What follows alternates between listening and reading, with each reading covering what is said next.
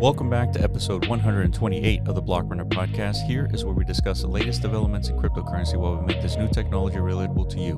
You can watch this podcast on our YouTube channel to follow along with our discussion. As always, I'm your host, William, talking with your co-host, Iman, and here are some of the topics we discussed today. First up, we take a look at how bad the bear market is with the rainbow chart. Next, we examine Aptos and how they are changing the blockchain ecosystem. Then we discuss how applications will turn the metaverse into a lucrative economy. And finally, we make some predictions on Aptos and Ethereum's future. All right, let's listen in.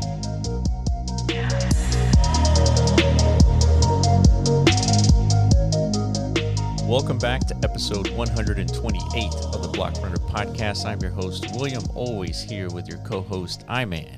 What's going on, Willis? right. Nice to see you again. Yeah, man, we're It's back been in a long the time. Just kidding. See each other every day. command station. It's looking good, feeling good. But yeah, let's start off things with, I guess, Bitcoin and the macro stuff. Because as much as we want to take a break from, you know, what's the word? Despair talk. Yeah. You know, It's good to know where we are in the grand scheme of things, at least as far as crypto goes. well, and the macro situation as well, right? So, Well, yeah, it's a separate. that's what I mean by despair talk, because, you know. Yeah, I mean the macro situation. There's definitely a lot of doom there, but if you look at this chart here in this rainbow kind of stripe world of Bitcoin, Yeah, if you guys are longtime listeners, you know Yeah. Will is fond of charts and rainbow trajectories and all these things, but we've been looking at these models for several years now, I think, right? yeah, Probably since the start of the podcast. Like, these are the things we were looking at to kind of like give us a sense of like position. yeah, Like, where are we in the market? So, I mean, they do serve that value, right? It's good context of what's happened before, what could potentially come ahead of us. So because of that, we've always used to say, dude, anytime we're in that blue zone, dude, yeah. it's like It's you're crazy not to be, you know, open season, dude. This Yeah. is buy season. exactly. Yeah, and then it's funny whenever this is happening in real time, like when we're seeing a $60,000 Bitcoin, man, we always have like these debates. It's like, it's clear we should be selling, but it doesn't feel emotionally clear. And Well- like here, we're having the same debates. We're talking. It's like, yeah, this is buy time because it's in the blue section, but Yes. it's like it could even go lower. Could it is the question. Like, is it I mean, over possible here- that these models, I mean, these aren't like, No, they're not. I mean, obviously, they're not a predictive. it's human generated, right? And Yeah. it's of course, it could be a chance that these models can become made obsolete yes. based on conditions of the markets that's like unaccountable. You know what I mean? I feel like in order for that to happen, Bitcoin would have to spend several years outside the zone, just like not that long, dude. taking its own like path versus Yeah. this rainbow path. Yeah. Oh, but it rarely has traversed past the rainbow bands, dude. That's kind of like the point of the model. So, Yeah. I mean, that's it. Like, if it goes lower, because there's lots of reasons to believe, maybe, you know, at least in the equity sides of the conversation, there's a lot of motivating factors to inspire that negative sentiment. Yeah. You know, we're seeing big central banks all responding simultaneously to different, currency crises across their countries. We're seeing big institutions starting to, I guess, show similar remnants to what happened in the 2008 global financial collapse. So Yeah. Did you happen to share that link on, I on our did. Discord? Let me Yeah. see if I can find it. So yeah, if you guys are a fan of movies like The Big Short or Yeah. Margin Call, which those are some of my favorite movies, dude. Like, it's kind of like the same thing from back then. Feels like it's replaying, but even at a much greater magnitude. You know what I mean? Yeah. Here it is. Credit Suisse, credit default swaps, blowing up to new highs, passes the 2008 level. Yeah. By like not even like I mean, it's a shy margin, dude. this is unprecedented. That's as like volatile as things get, I think. I've So- never seen something just go straight up like that. Do you want to explain credit default swaps at least, like? I mean, to high my level? to my understanding, I think it's like an insurance type vehicle Okay. just to I guess hedge against the downside risk of like you know, the events of like these mortgage-backed securities. I guess the credit portfolios within them, I guess, defaulting, collapsing, right? So I guess what this chart indicates, like whenever there's this much demand for these types of instruments, it's kind of like a market signal that, again, there's a defaulting on its way. Yeah, basically, this is saying that banks are predicting a default to happen, and so they're mitigating their losses here by purchasing this I guess swap. Yeah, to me, it signals like they're realizing, again, like a lot of their financial products that, you know, have been like stable yield generating devices for them are probably going to end up being worthless in the event of these defaults and stuff like that, right? That's my, what's the word? Armchair understanding. Quarterback analysis. Yeah, obviously there's much more complexity going on, like why the market's reacting this way. And of course, all the other external factors. It might not just be like, you know, the actual components of these bonds. Yeah. Is like, you know, it's just other things happening in the global economy that's spooking investors, spooking institutions, right? So it's time to hedge. It's time to find exit ramps, all that stuff, right? Yeah. So this is a good indicator of what's happening in the macro environment. And I guess the reason we have Bitcoin showing up here is that even though like the sky's falling outside, it's still, I mean, if you're capable, I mean, this is a good time to buy. Other than like, it's definitely not a good time to buy when everybody's talking about Bitcoin and everything's in the red, right? Yeah. So yeah. Yeah, I guess like the clearly the markets have been volatile and in a downswing for across crypto and, you know, equity, stocks, all that stuff, right? Everything's down probably 40-50% on the tech side. Crypto's down 90% plus pretty much across the board. Yep. So it's like, dude, we've been in like, I guess like a self-aware phase for like the last year. Like so are all these things being priced in? Yeah. Is the question. Yeah. And I was listening to the All In podcast with a bunch of billionaires and so, well, at least one was saying that this collapse that we're seeing or that's imminent, it's already priced in.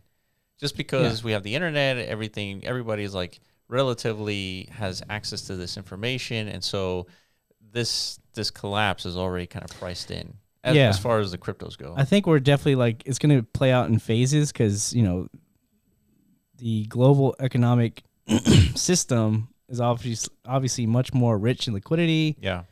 So it's going to take longer for, you know, downside events to play out.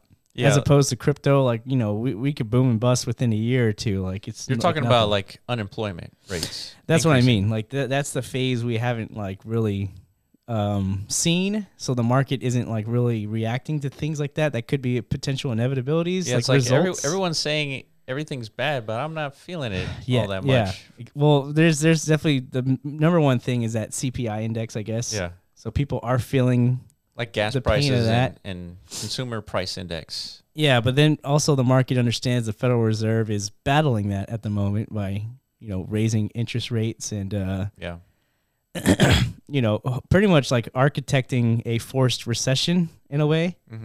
So I think the market understands that component of it is like maybe that's actually like a viable strategy to get us like quickly, I don't know, like release some steam from the frothiness that exists in these markets so that whenever they do decide to inverse their actions and then, you know, restart quantitative easing, you know, like I guess that could be potential like priced in bullish sentiment, I guess. I don't know. Yeah. It's hard to predict like what the market is thinking.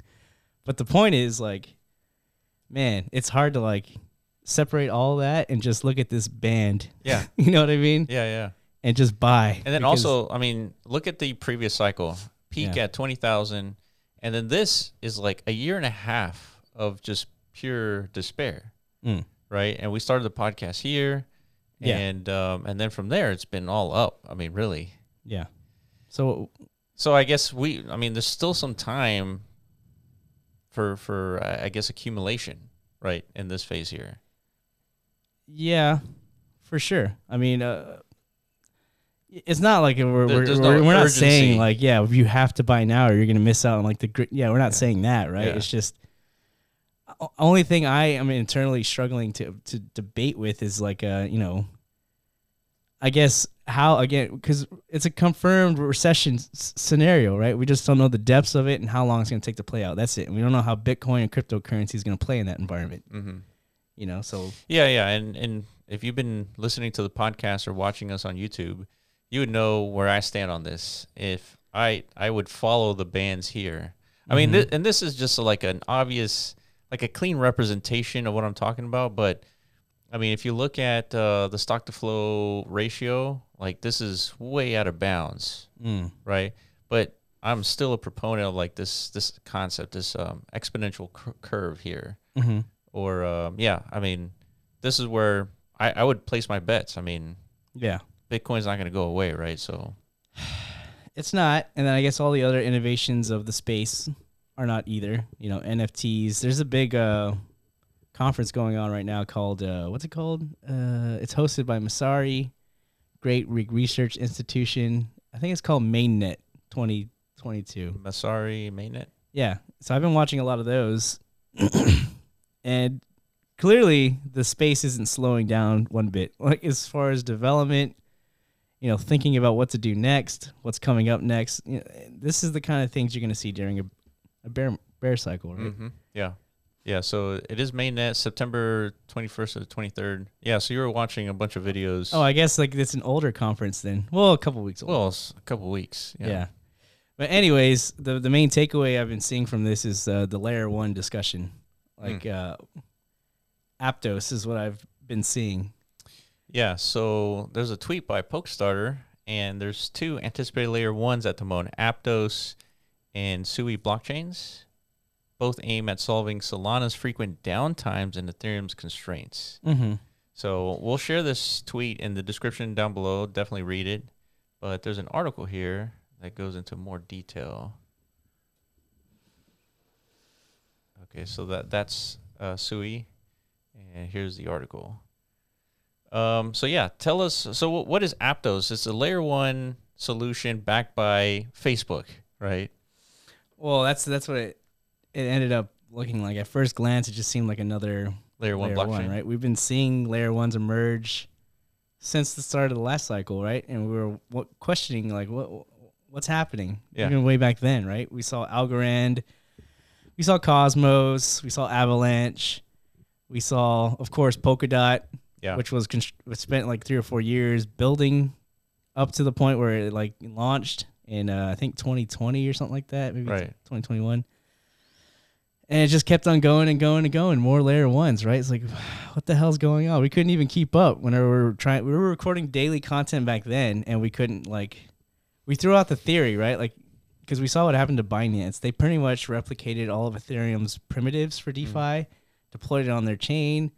It created manias that were like within these siloed blockchain ecosystems itself. So part of the thesis, I guess, at the time was, dude, all you have to do is pay attention to these emerging new blockchain ecosystems, watch them deploy these new DeFi primitives that are pretty much carbon copies of each other on a new chain, rebranded, et cetera, right? So that was the fuel of the last mania, right? So it's still happening. Yeah. So, but Aptos really is like the phoenix rising from like the dust of Libra, right? Yeah. Well, that's like I guess the special caveat of this project in particular. Yeah. So the CEO and the CTO of, I guess, Aptos came from Libra, which was at the time renamed to Diem, and they were going to build a crypto wallet called Calibra, which was at the time renamed to Novi, and both of those projects ended up being stopped by Facebook because of regulatory pressures. Yeah, but what is that Facebook wanted to do at that time, like with Libra? Like they just wanted to... What they wanted to do is they wanted to pin a Libra to the dollar, but not just the dollar. There was a whole basket of currencies. Just to make it more stable, right? Yeah. Or an attempt at stability. We just interviewed a stablecoin founder. Yeah. Publius. There's Publius. shout out to the beans, Yeah. the bean community. There's different models as far as like what can provide, I guess, some sort of hard money solution, right? Whether it's backed by existing hard money as, collateral systems, or there's these non-collateral systems that are more algorithmic. So it's interesting, but yeah, I guess Facebook wanted to just come up with their own network of who can and cannot like print more of these Libras and just leverage the existing, like, I guess, assets. The ease of cryptocurrency and the fact that you don't have to depend on banks to do, well, that was their remittance. Yeah, that was their marketed narrative, right? Why Right. they wanted to do that? Because, we want to bank the unbanked. Right. We want to facilitate that, allow people who have, And Congress didn't take that. yeah, they weren't buying that, dude. Yeah. In the same sense, like, at some point, I don't think they're going to buy, Bitcoin's narrative and crypto in general, just because, they immediately saw like the disruptive, I think, potential of Libra. But Yeah, but maybe they see it but too. Congress had some finger to put on Exactly. with Facebook. With Bitcoin, you can't, right? That's the thing. It's just all they did. They literally just brought him in and put him on the hot seat and like, listen, lad. It's like, I think they did it like at least twice. yeah, I think so. And that's whenever they pretty much kind of exposed themselves to their own, like, how far back behind they are as far as their understanding of technology and stuff like that. Yeah, the conversation was about Libra, but they were asking how Facebook makes money. Yeah. Yeah, so They didn't even understand what's going on in the tech sector. You know what I mean? So how are they supposed to come into an agreement as far as like, regulating cryptocurrency, stable assets, stuff like that? So I think the solution was just to prevent it from happening. No thanks, not happening on our watch. But this Aptos organization is basically just the disbandment of those people working on that project. And now they're building blockchains. Yeah. What do you know? Yeah, Not just any blockchain, like mega ones funded by everybody, it looks like. Yeah, everybody in Silicon Valley, namely. Mm-hmm. And so in addition to this blockchain, they've also created a new language called Move. And so this language apparently is supposed to make it scalable, secure, easy to use, all that stuff for the developers. So we don't need to get into the details of the Move language, but nonetheless, it's new. And it's supposed to be making things easier, more approachable by developers. Yeah. I mean, at the end of the day, we've seen this a million times. Like a lot of what they're touting as far as like the innovations they're bringing into the scene to enable more scalable transaction layers is stuff we've already heard before. Parallel execution, all that stuff. We've been hearing about this since like the early days of EOS. Like 2017 era. The whole blockchain 3.0 era, right? Like there's, the language of Move probably does enable some friction reduction environments for developers and stuff like that. That's always important, but I don't necessarily, like, as we've already identified, it's not always like the best tech that wins in this space. Like, should we even be looking at this as like somebody has to win in this whole layer one thing? Yeah, we were having a discussion offline about Ethereum and the difficulties in having a network like Ethereum kind of support games, NFT projects. Like, it just becomes too expensive. Yeah. And so when we're talking about, let's say, for example, the metaverse becoming a multi-trillion-dollar industry, it seems like it doesn't make sense for it to be running on Ethereum. No. And so if not, is it going to be running on a side chain for Ethereum? Is it going to be on a different layer one? Well, that's the debate. That's the argument, right? Like, who's going to win the consumer race? Right. That's all that matters at the end of the day. Like, all that matters is how are we going to figure out the experience, the UX for the mainstream user. Yeah, right? because for when it comes to like important DeFi applications, it seems like Ethereum will win, is winning, and has won. Well, for now, but the idea of expecting users to have to pay fees or go through even a little bit of friction just to execute some sort of like financial activity function, whatever, like that's more of a consumer demographic that would expect such thing, as long as it ensures more security. Sure, yeah. But yeah, when it comes to like being a game participant or something like that, or like it want to just flip NFTs on like a market that's like frictionless. Yeah. Yeah, that consumer demographic expects no friction at all. No fees. None of that. Yeah. No like fucking signed 6 different wallets and stuff just to like get one thing pushed through, all these different options and shit. Yeah. Like bridges. Yeah. Going to second layer, or like all this. Yeah. It's Agreed. just too much. So these are things, of course, the industry is like, it has been, kind of like, it's weird, like cage match. You know what I mean? Like WWE style with like 20 different dudes in the ring, or Sure. one dude's got a chair. Yeah. Other one's got like a blowtorch or something. Somebody's got like these like chains. Like it's a battle between all these different like vehicles. Street Fighter, dude.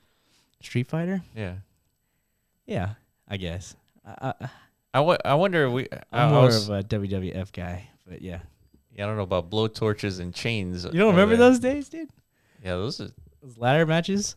Did they have chains? I don't think they had chains, dude. Oh, dude, they had everything, dude. They're props. It's not real. Yeah. You're concerned about the chains and not the blowtorches? Exactly. The blowtorches is what got me, dude. That might have been like a little exaggerated, but imagine somebody coming in with like a Tesla torch, just like just like light their dude on fire. Maybe back in like the Roman days, that's how they did it. For sure. But you know what I was thinking about is our interview with Andreas Antonopoulos. This happened in early 2020, right before COVID. And he was talking about how there's going to be a network of chains, a one network, multi-chain ecosystem. He said those exact words, yeah. And it's still not here. It's been 2 years, but it's here. It's here in the sense like he was right. He was right with the many chains theory. Yeah, one chain. What? One network, many chains. I mean, dude, we have an abundance of chains now, and it doesn't seem to be slowing down. Well, yeah. But we had an abundance of chains in 2022. But the whole idea was that there will be one network, and there's a lot of projects trying Polkadot, Cosmos. I don't think we're that much closer to that reality, though. And so I don't know how applicable Aptos, the chain, will be when there's a single network, multi-chain opportunity. Because that single network would theoretically come up with an abstraction layer to all those chains, and the developers need to just build using that abstraction layer and access all the functionalities of the multi-chain ecosystem. So I don't know. I guess what I'm saying is I don't know how valuable Aptos can be in a single network environment. Well, if that abstraction layer ever does like come to be and standardized and utilized by dApp developers, whatever the fuck, like, what are these like individual characteristics of all these different chains? Like, when do they like factor in? Yeah, when do they factor in? Yeah, because like, is it like I don't know, like up to the individual user? It's like I like this app, this marketplace, but I want all my transactions to be validated by. See that you can't even. There's no way. Yeah, it can't be that. So. I don't think absolutely not. You can't ever put that burden on the consumers. See, that's like. And then then who is facilitating like which chain if it's a network of many chains? I think it comes down to, in that use case, the developer decides I want my NFTs to be on Aptos. And so why not just like a random assignment? Like if there's so many different chains, like why does it matter? Like just randomly pick one as if it's like a block that's like it randomly gets rewarded in a network of like the blockchains itself just becomes like individual validator nodes within the overall blockchain network. I feel like there's too many things going against that whole concept. Just because then everybody's like kind of working together, just like doing work kind of arbitrarily versus, this chain has a specific use case, which is video games. And this one's like the metaverse.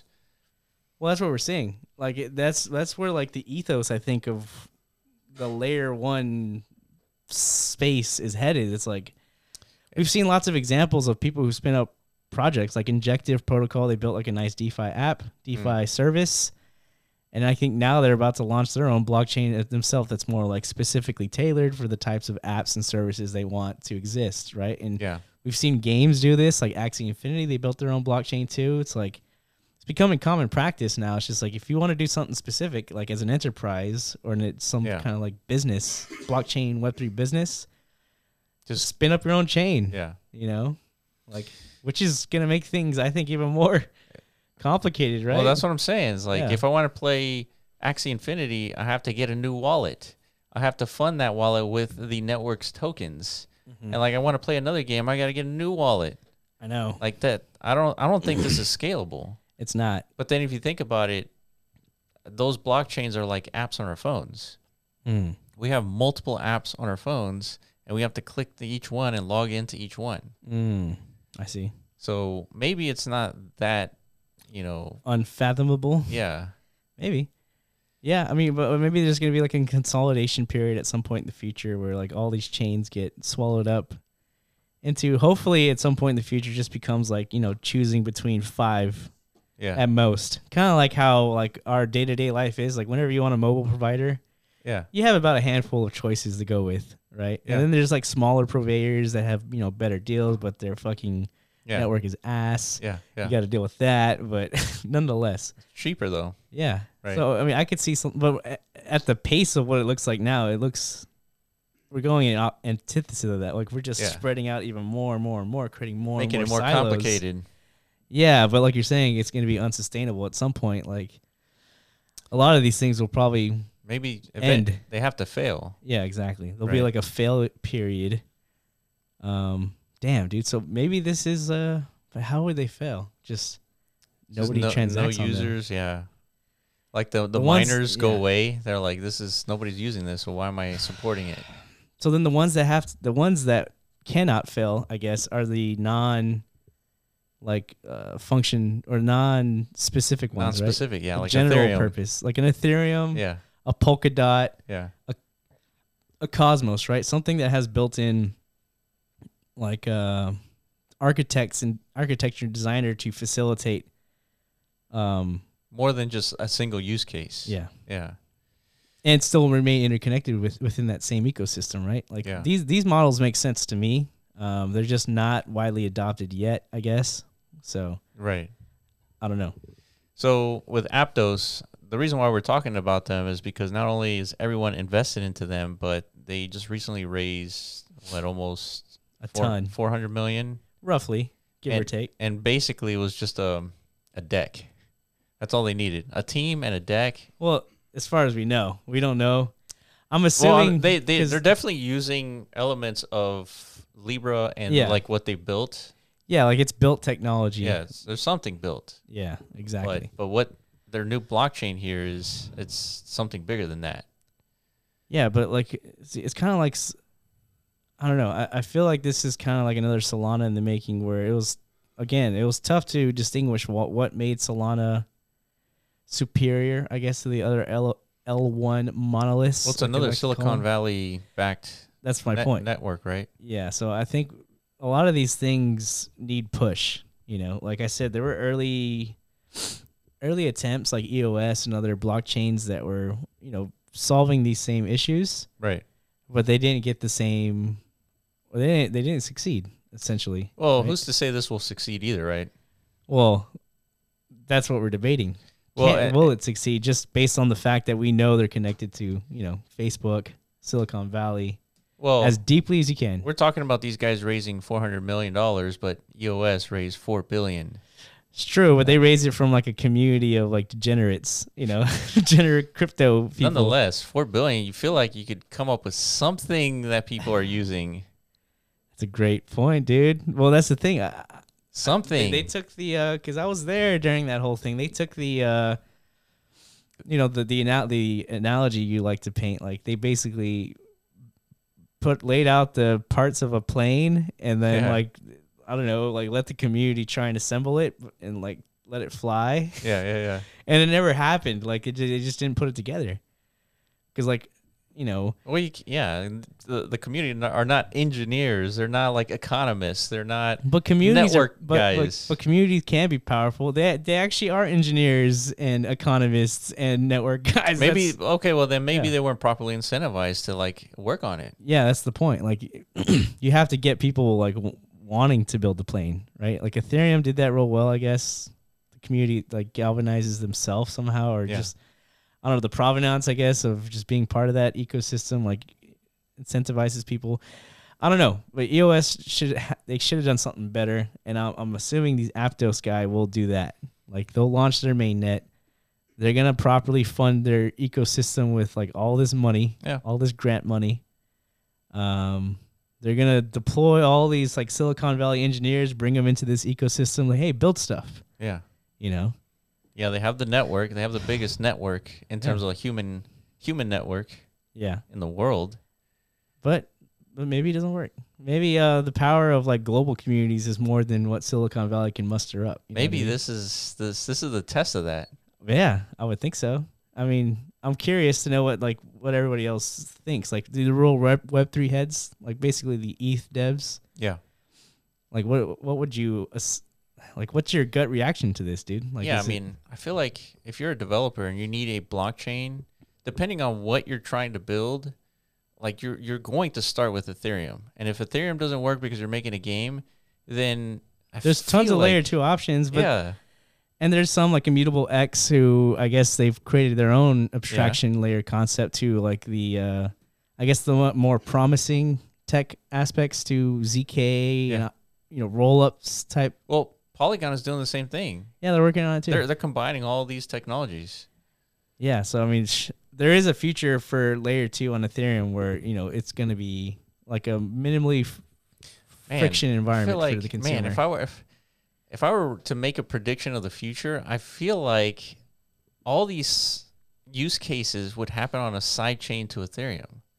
Which ones? Because any use case, anything that's not like financially related, it's going to happen on a side chain to Ethereum, and Ethereum will happen all the financial transactions. I mean, we've always seen like all the innovation has always come from Ethereum up until now. Yeah, I don't know if that's going to be the case always, but especially with stuff like this, I don't know, like environments that are much more like feels like a curated blockchain type ecosystem where they're bringing in experienced devs from like well-known entities, like Google, Facebook, all that stuff. Part of Aptos design is having 1,000 validators, right? Yeah, that's what I saw. Are they handpicked or are they selected by the community, or how? That I could not find details on. Okay, yeah, because they probably haven't figured it out. And it said something about phase 3 or stage 3 of. So who knows? They might launch their mainnet with less than that. Kind of like EOS. Yeah. They launched their mainnet with 21. Well, I think max was 21.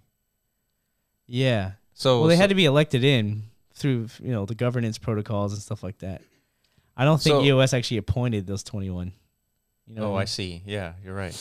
Yeah. So now they have to do 1,000 at some point. Well, they said stage 3. It feels like arbitrary. Why 1,000? Why not 10,000? Like, why? Well, why not? Yeah. I mean, I guess the goal is to get to 1,000 and then maybe from there continue to expand. Yeah. I don't know. Like, obviously, because this is what makes them more advantageous and like more scalable, right? Because they're able to start at such a more centralized state. See, and that's why, I agreed with the EOS premise. I think 21 made sense. It was sufficiently kind of like decentralized in a way, but it was fast. It was cheap transactions.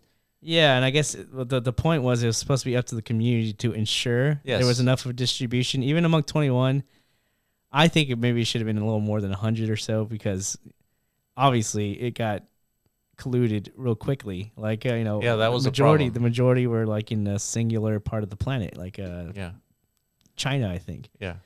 Right, and that's gonna happen. It tends to happen in a lot of cases. Right now, almost 50% of the validator network is in the United States for Ethereum. Right, that's why right. I was gonna bring that up. Yeah. Who said that? Was that the SEC or C? Yeah. Somebody in Big Gov. CFTC. I think it was the SEC. Yeah, one of them is using that like to their advantage now. It's like, dude. Yeah, I was in a lawsuit for Ian Bellina, and like it was just a line in there, just out of a million lines. It was like, oh, by the way, Ethereum's validators are all in the United States, or over 50 is in the United States. Basically, they have the majority position in the ecosystem, so therefore we have jurisdiction. Yeah. So I mean. It happens, even like in almost every ecosystem we've seen so far. But yeah, that's what I mean. Like as far as the Aptos, the layer 1 race, what's going on, it's not that much separating them. No, there isn't. So what is it? I mean, a lot of what we described here is a lot like EOS. I know. And like everything that has come and since then the only is difference a lot is, like EOS. Yeah, I agree. Yeah. I mean, the whole point of Ethereum going to proof of stake was because Dan Larimer was right. Like, yeah, he was one of the first ones who was arguing with Satoshi that proof of work isn't the way, dog. Yeah. You know what I mean? But you know what? It is the way for Bitcoin. Everything else may not make sense. But back in those days, that wasn't the value proposition of like the whole Bitcoin like initiative. Yeah. It was to be like a peer-to-peer cash settlement layer, I guess. Yeah, like, it's true. I mean, I based understand. on that context of that conversation, like, yeah, Larimer was right, Satoshi was wrong. Yeah. But in today's context, yeah, proof of work, whatever, dude. Let's fucking nuke the planet. For Bitcoin? For digital gold. I'm so down. Yeah. You know what I mean? As long as it adds to the value, well, the good perception of Bitcoin. The good thing is that Bitcoin can be powered by the sun. I know. This problem is moot. It is. This and argument I think is moot. Now, like, governments are, like, I think enforcing that from what I've been seeing. Like, it's like, you better figure out a globally sustainable solution or else we're not going to allow mining type shit. Yeah. Which I think that's a fair. Yeah. It's fine. Yeah. Yeah. I mean, dude, money powered by the sun. I mean, well, any other, like a wind, right? There's lots of renewable sources. Yeah, really, is what I mean. But you couldn't define like you couldn't make a better story than that. Like money powered by the sun. The sun. Come on.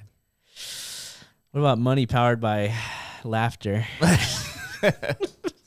No, that's a good currency, dude. That's, like incentivize people to be like joyful. Isn't that Monsters Inc. premise? I don't have no idea, dude. Have you seen that movie? No. Come on, dude.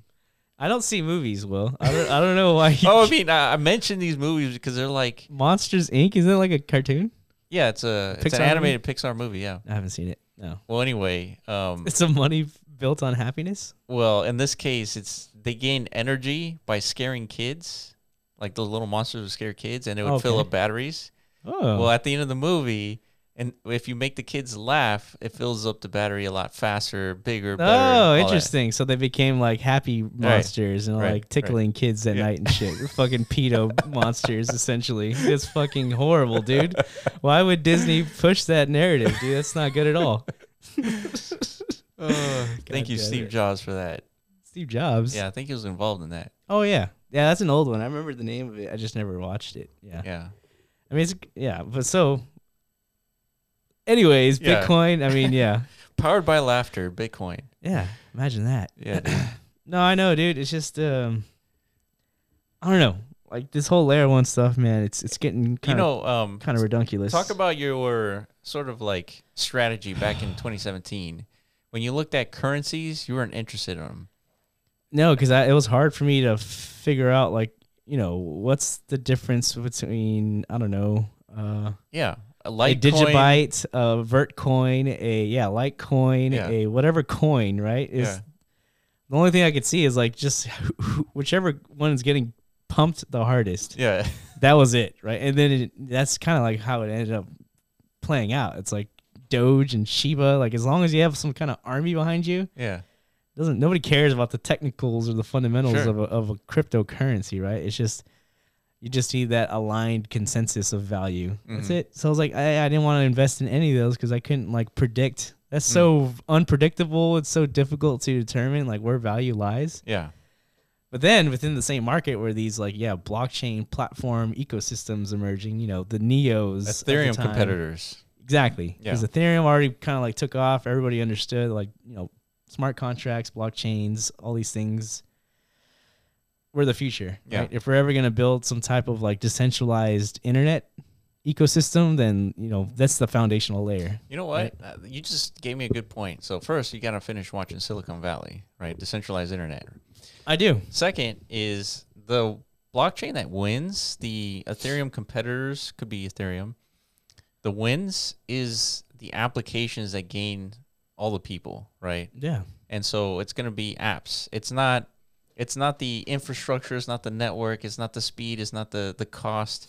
It is what app is going to be the Netscape or the AOL of blockchain. So maybe, but you need a blockchain to support an app of that scale, right? Like how big did Netscape get? Like how many users, how many interactions were going on? Well, it was the biggest app at the time. Yeah. When it got as big as it did. So would you think Netscape was bigger than any like a Web3 app that's ever been invented? Like open? For sure. Yeah. Yeah. I mean, other than like Bitcoin and Ethereum, Netscape would be bigger. Like, so do you think any of these? Yeah. So interesting. So some developer has to invent something of that usefulness. Yeah. Where people are just using the app, they went through the hassles of like blockchain and crypto wallets and all that stuff, but because they need that app, because they want access to something to do something. Yeah. It's like Bitcoin's use case is that you can send money anywhere, anytime with anyone, like no one can stop you. Yeah. So that's a valid use case, right? That's a valid proposal to the humanity. Yeah, absolutely. So what other app besides that is as equally as powerful that's running on smart contracts? And so I don't know what that is. It could be a decentralized internet. I mean, that could be that. That's the thing, where we can have like communication where we can't get shut down by internet service providers. You can get shut down by the government, even though the government can still sanction and therefore, take down an entire smart contract, like Tornado Cash. Yeah. But I think ultimately it goes back to the value proposition of apps is what makes $1 trillion ecosystems, $1 trillion volume projects.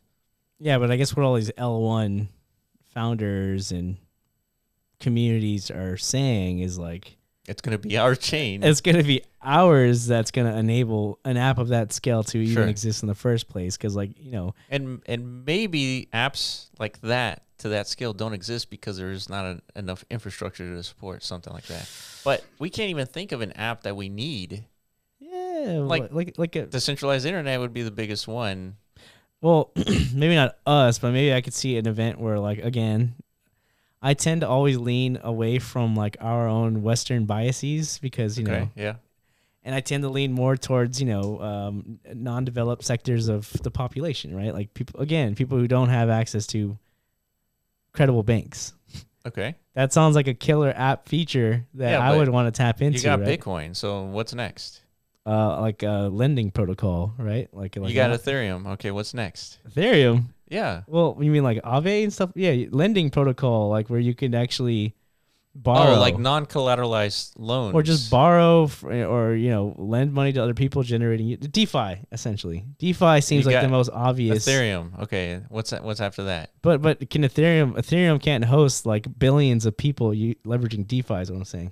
Well, because the transactions would be too costly. But that's an example of a necessity, right? Everybody who's logged into the internet checks into their bank accounts regularly, and they're well, you can check right now. You're not hitting blockchain. You're not clogging the network by checking your wallet balance, right? But you are by transacting, depositing and withdrawing and sending and but doing all these services that banks offer. You don't agree that the entire DeFi space, no matter how expensive it is, it should be on Ethereum because Ethereum will eventually make it less expensive. Yeah, I mean, so maybe what you're saying, the killer app is money, and scalable money, right? Ethereum, where cheap transactions, it can hold billions of people, sustain billions of people.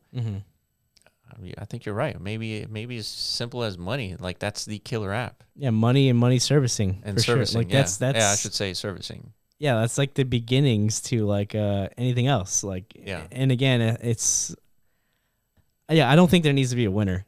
In other words, I don't think there has to be a winner. But I mean, do you agree with the argument that there needs to be a killer app? Oh, and that app is just the servicing of money. Well, there's lots of killer apps now. There's also NFTs. That's a killer app. Yeah, but okay, so you're saying, that could onboard billions of people, so that would be a killer app. Equally, or if not more, aggressively than money servicing would, because like now we're talking about tapping into culture and tapping into basically everything. Yeah, but you're also with DeFi. That's why Aptos, like part of their testnet, like marketing, like look how badass we are. They just, I think, gave out like 1 million NFTs in like a flash or something like that. And now they're using that as like as a narrative. It's like, look, if you're fucking Rihanna, you want to just give out 1 million NFTs for free to your homies, your fan base, you could do that easy on Aptos. If you did that on Ethereum, the whole network's going to crash because everyone's going on gas wars and stuff over these things. You know what I mean? And then prohibitively expensive to do an airdrop then exactly. Then it doesn't become sustainable. So that's what's happening.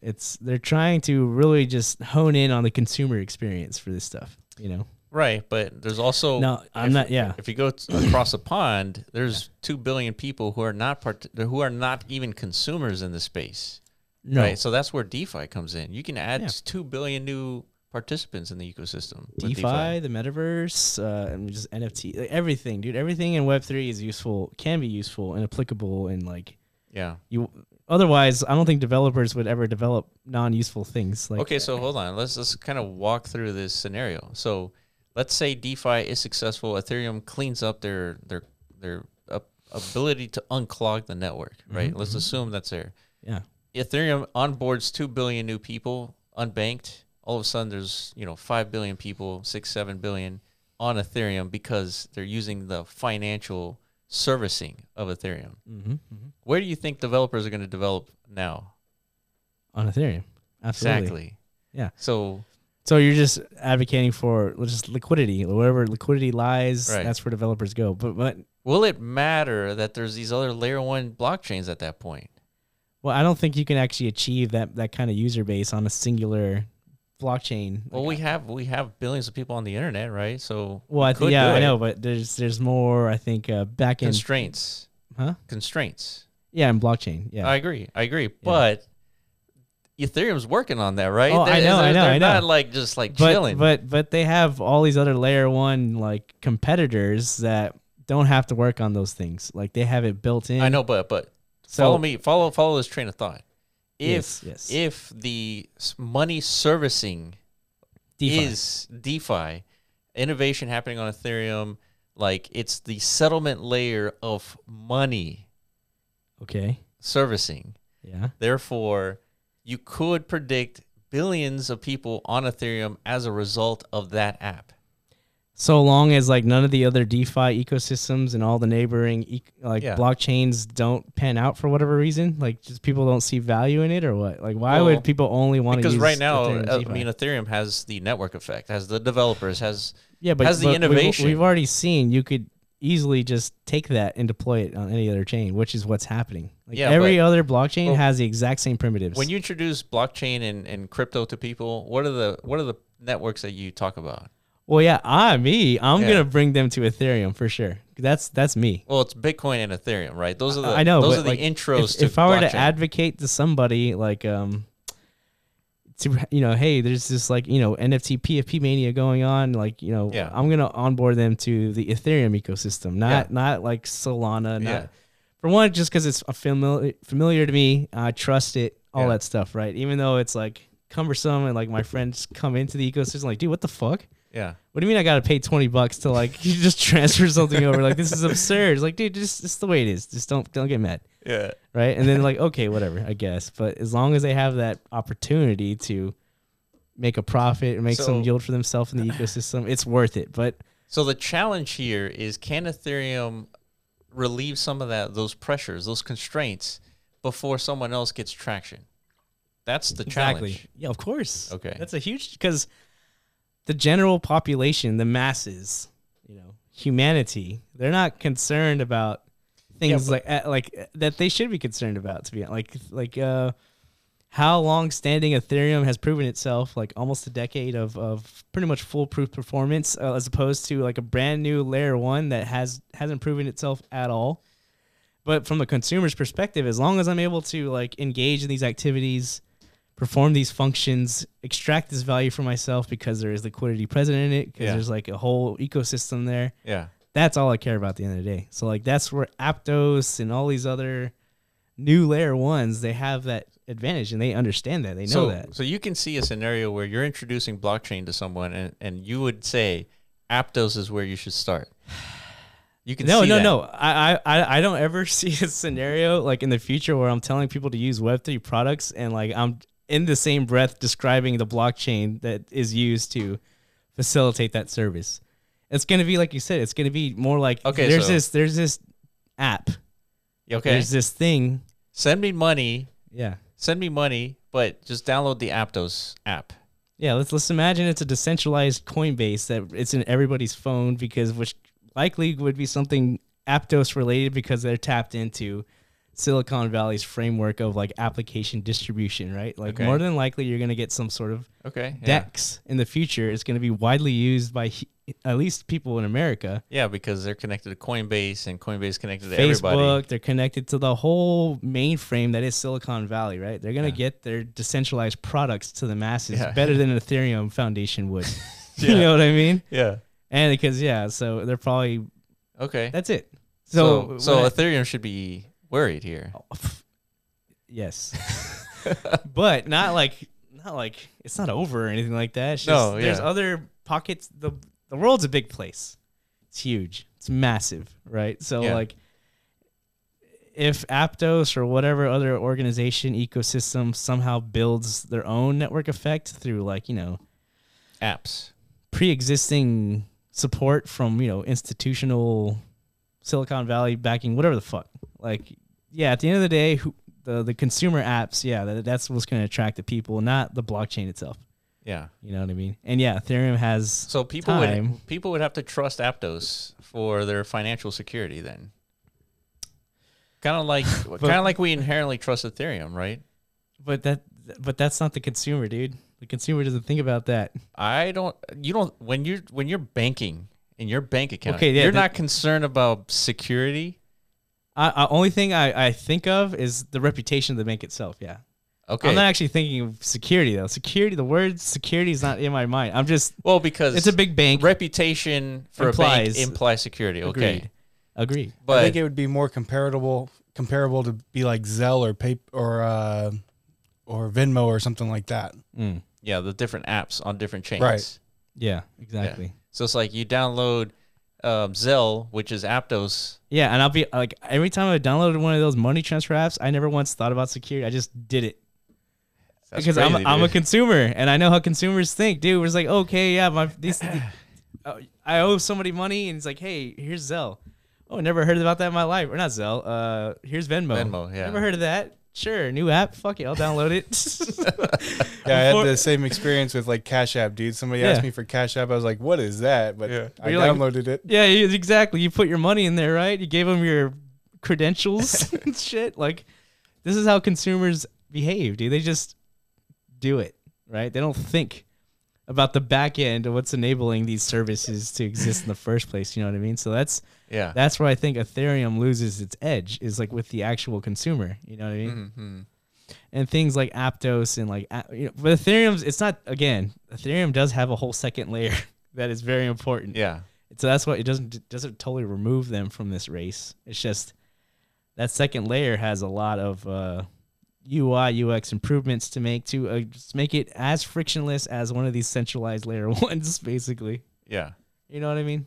Yeah. So the centralized layer ones, they have an advantage because they can see all the problems like brought up by Ethereum and their second layer. They're like, why don't we just build all that into a single layer blockchain that eliminates the complexities of like side chains communicating to layer ones? Exactly. Yeah. I mean, it makes sense. It does. I just don't know if the security offering of Ethereum is not gonna sustain itself. Yeah, I think it does make sense to leverage Ethereum security for much more important applications, like critical tasks. Yeah, like again, like money movement and transferring all that stuff. Like, dude, use the most secure option to your disposal, Ethereum. That might end up being like widely understood at some point in the future. Like, everybody gets it. Yeah, Ethereum is safest, your safest bet. And so because of that, there might be like a little bit slower processes as opposed to using an unsafer, network.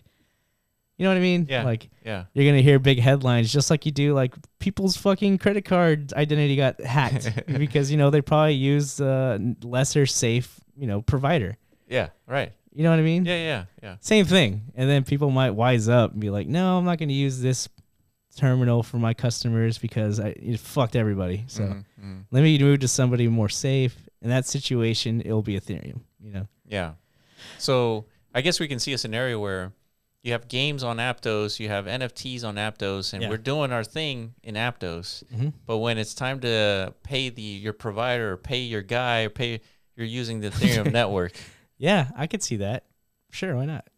Yeah. And even if Ethereum sidechain, like layer 2, becomes equally as mirrored as, scalably capable to these L1s, then fuck it. Yeah, let's game on Polygon. Yeah. Let's game on Polygon, Immutable. Let's game. Or game on Ethereum if they do everything right? Because why couldn't Ethereum make the same updates that Aptos built to begin with? I don't think they have the same architecture. I don't think according to Aptos, they have the ability to execute parallel. Yeah, that's a good point. Yeah. But you know what? Why couldn't Ethereum I don't know, dude. change? Why couldn't they do that? I think they can do that. They probably are planning to do such. Yeah, but it's just, again, it's just one of those things that it's going to take time, right? Yeah.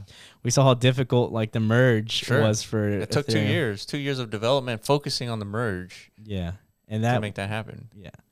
So these are big feature implementations that could take many years. But think about it. I mean, it should take a long time because they got billions of today's money to protect. Absolutely. Aptos doesn't have nothing. Not yet. I mean, they got 400 million of investor money to protect. Yeah. I mean, but that's the point. They get to build from the ground up, many years of observing, right? Which I think is a clever strategy, but I mean, of course, investors are going to invest in stuff because there's upside for the potential of this stuff. Yeah.